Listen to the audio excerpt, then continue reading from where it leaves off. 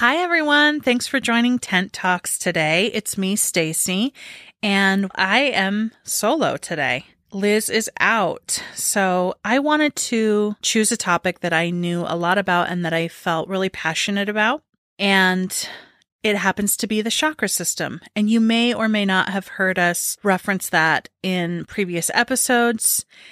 And maybe you know a lot about it, maybe you don't. I feel like I offer a really interesting perspective because, number one, I've been studying the chakras ever since I've been doing massage, so nearly 20 years. And I do have a really close relationship with energy in the body because that's kind of my job. With all of that said, I want to place a couple, I guess caveats would be the right word. And that is, number one, this is not my culture teaching. I learned this in massage school. It was on the national exam. It is a template that I feel is used in a lot of different industries and over a lot of different cultures currently, even though it stems from Hinduism and Indian culture. And the origins of the chakra system was really holy. It was each energy center in the body was calling in a deity. And it has changed over time and mutated because, number one, I think that it's so comprehensive. It's a template that we've adapted over time. And I think it's just important to know that this has been culturally appropriated. It's kind of far from its origins. And it's still a template that we're using in today's society, and we've morphed it. Even the pronunciation of the word chakra, I believe it's chakra, but I'm not even clear on that because, again, I'm borrowing it from another culture. So with all of those things out of the way, let's begin. First of all, there are more than 7 chakras, but I'm just going to speak about 7 because they are the most common, and these are kind of the ones that at any class or any course you're going to be hearing about. Also, each of the chakras correlates to a musical note, a day of the week, the endocrine system, so a gland from the endocrine system, your senses, colors, the rainbows. So there's a lot of themes repeating. And if you are really unfamiliar with the chakra system, never heard of it, it might be a good idea to eventually at some point do a quick Google search of a chakra chart. And you'll get a bunch of information as well as just seeing visually how these line up along the spine. So just a quick overview before we begin. We're going to talk about the 7, starting at the root, which is down at the base of the spine, then the sacral and the solar plexus above the belly button underneath the diaphragm, the heart chakra right in the center of the chest, throat, third eye, and then crown. So I'm going to start with the root. The root is base of the spine. It's connected to the adrenal glands. And the adrenal glands is your stress response. That's your fight, flight, freeze, fawn coping mechanism. It kicks in automatically when you're stressed out. So if you can go to a time when you've had an automatic response, it was kind of something out of your control. Maybe it was a panic attack. Maybe you got startled and jumped. Maybe you were dissociating. Maybe there was just something that you were doing. It took a level of awareness to realize you were doing it. And then sometimes as you're doing it, you're saying, oh my gosh, I'm doing that thing, but I can't really help it. The reason you can't help it is because it is somatic. It's happening in the body. The body has to complete that cycle.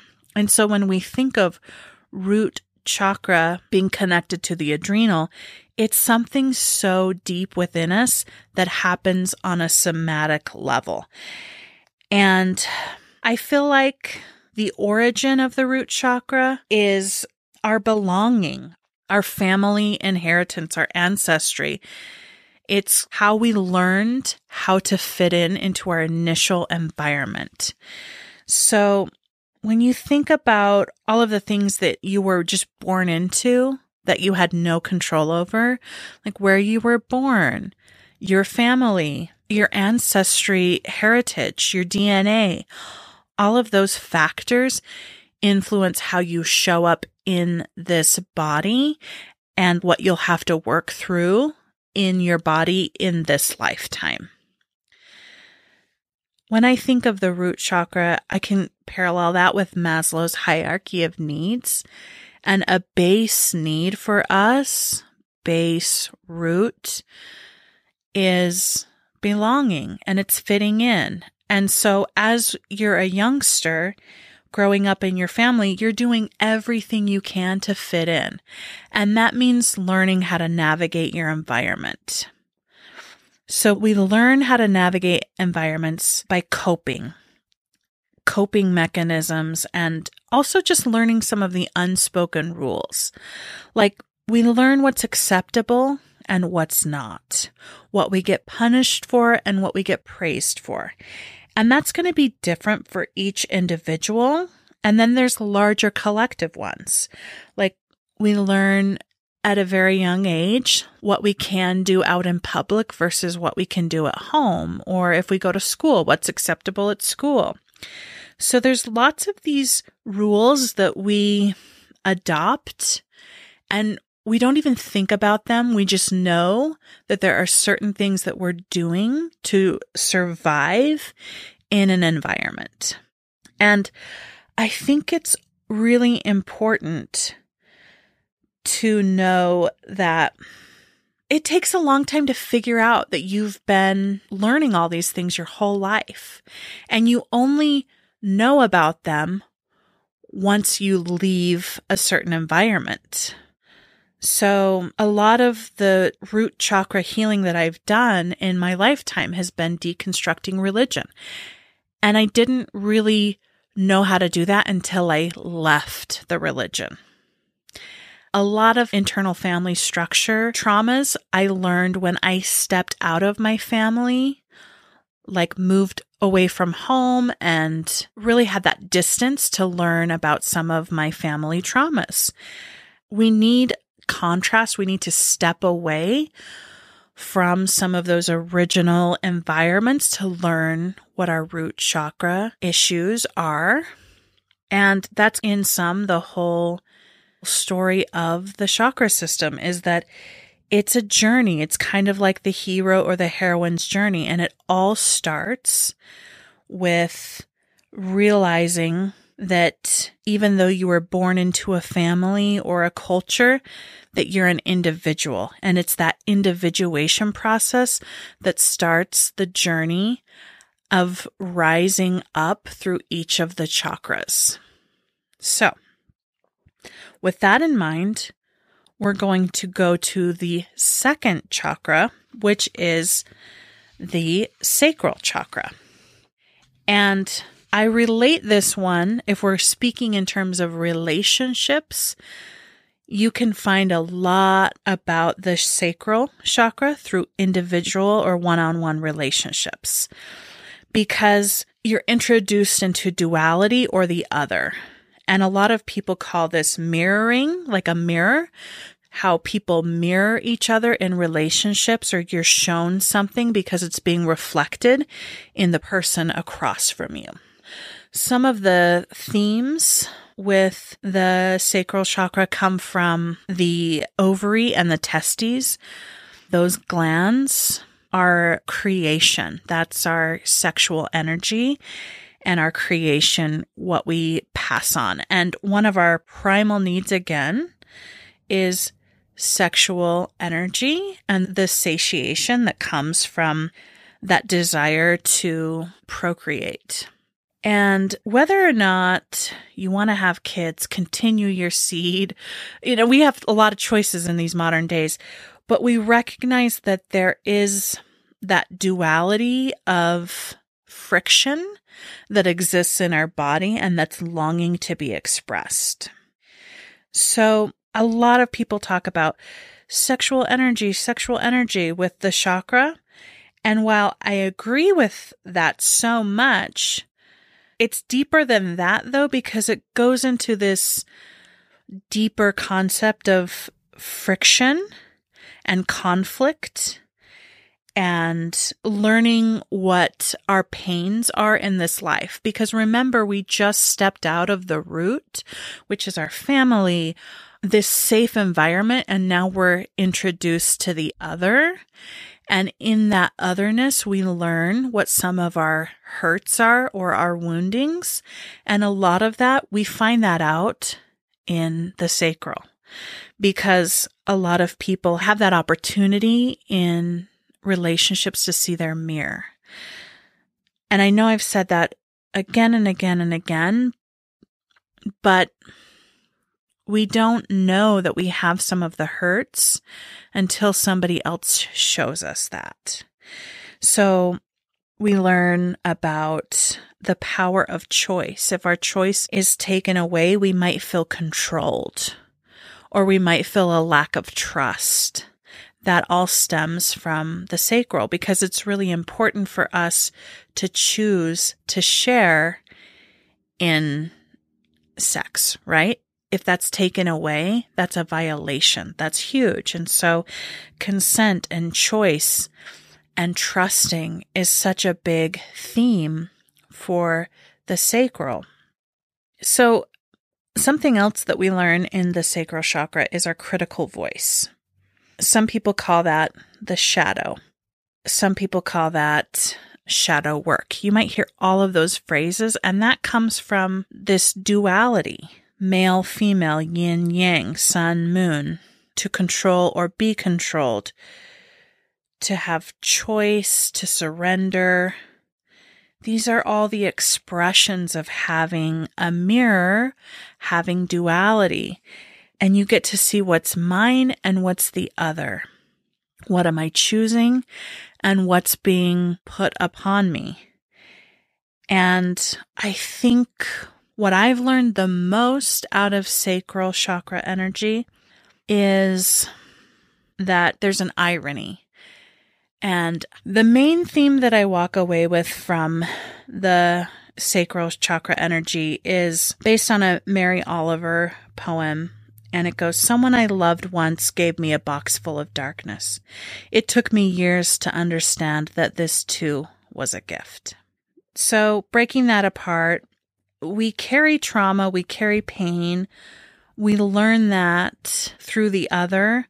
We learn that by contrast. A lot of our best lessons in life we learn through contrast.